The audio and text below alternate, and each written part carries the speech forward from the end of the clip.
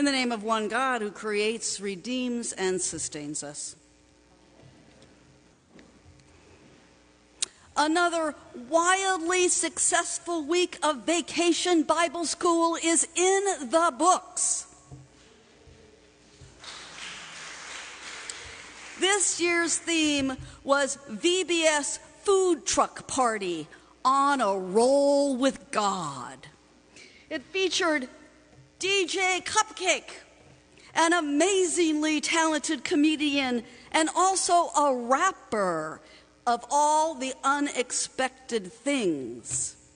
Much coordinated, choreographed dancing was led by the one and only Maddie Weissenberg.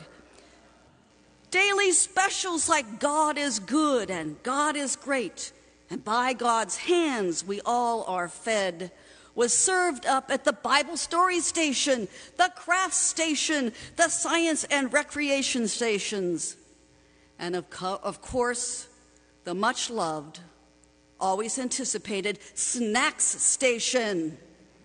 Who doesn't salivate, especially for you, who doesn't salivate at the thought of worms in manna and Nutella and fruit tacos?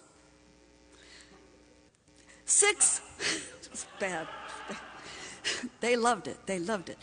6 Marthas worked tirelessly in the kitchen to provide for all the hungry young guests, because who ever heard of a party without food? What event planner ever failed to prepare for the guests? Indeed, there is little or no hospitality without preparation.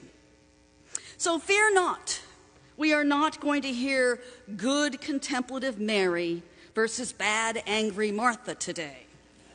No. Martha's aggravation is quite understandable.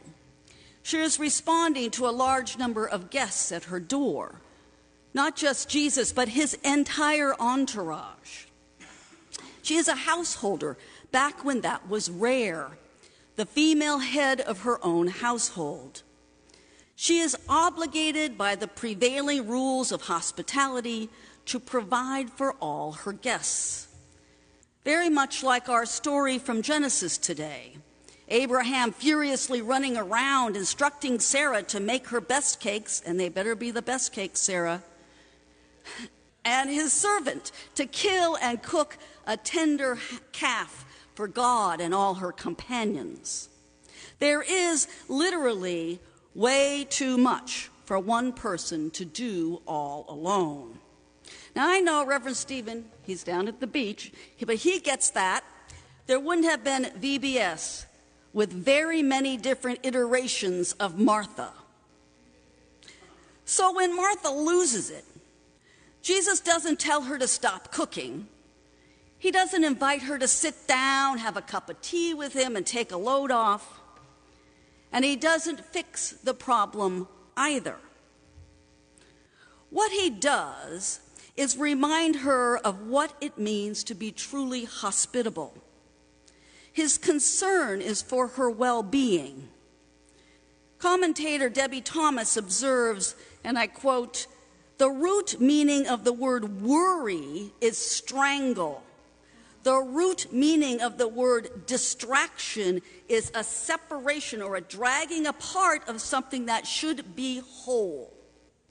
Jesus found Martha in just such a state of fragmentation. Martha's internal anxiety is full-blown, as at the same time she strives to serve well.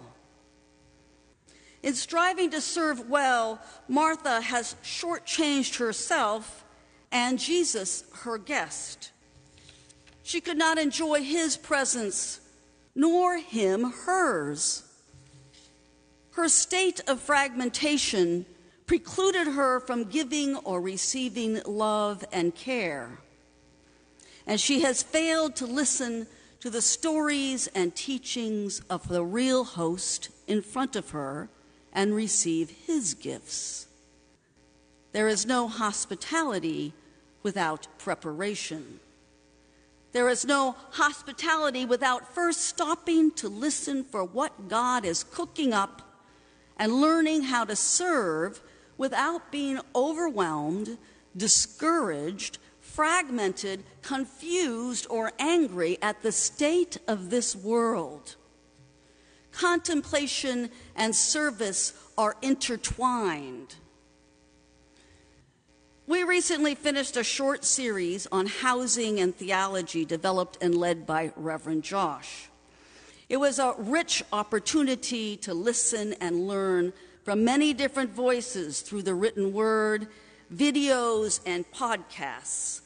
A technological and theological feast.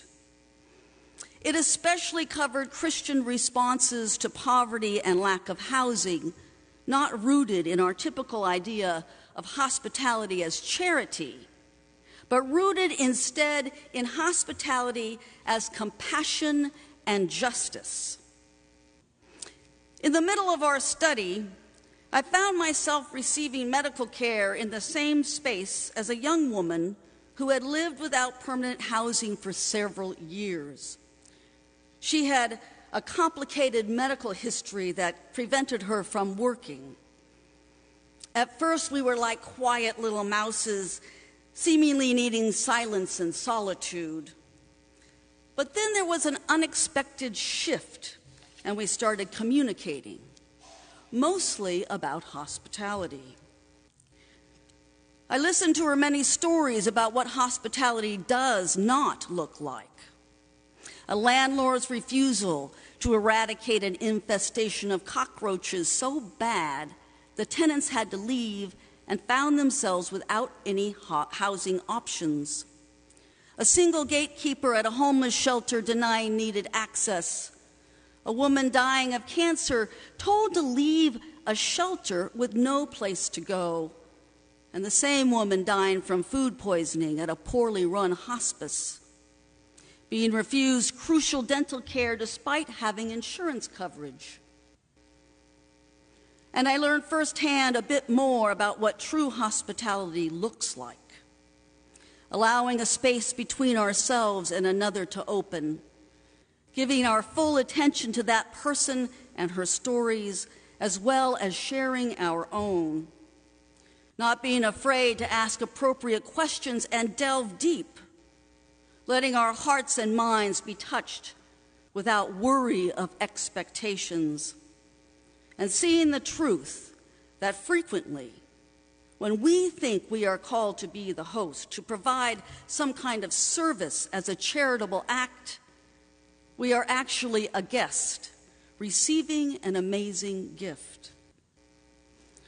Hospitality, understood as compassion and justice rather than charity only, demands a shift in our thinking and in our behavior. It demands that we get to know ourselves and be able to honestly name our biases.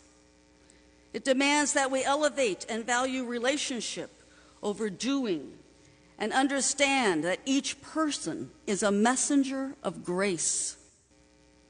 It demands that we cease assuming we know what is necessary instead of asking what is needed. It demands a much greater commitment on our part to disrupt the status quo when justice, in its many forms, is not being served. If all this sounds daunting, it definitely is. There is way too much for one person to do alone. And that was never God's intent. Hospitality as justice and compassion includes compassion for ourselves too. It demands that we stop and breathe, that we put God in the center, that we continue to cultivate our communal and personal lives of prayer, worship, and study. Stay tuned. I'm sure Reverend Josh will have an amazing number of opportunities for all those things coming our way. And as you heard recently, if there is some ministry you see going unattended, that you feel called to explore, please don't hide your light under a bushel basket. My new friend left me with a gift. After I shared some of the things I knew the church and wider community were involved in around the issue of the unhoused, including the affordable housing project opening at St. Michael's in Riverside, she said, "That gives me hope." Hope. Hang on to it. There is no reason to abandon it because we are not alone. We are on a roll with God. Amen.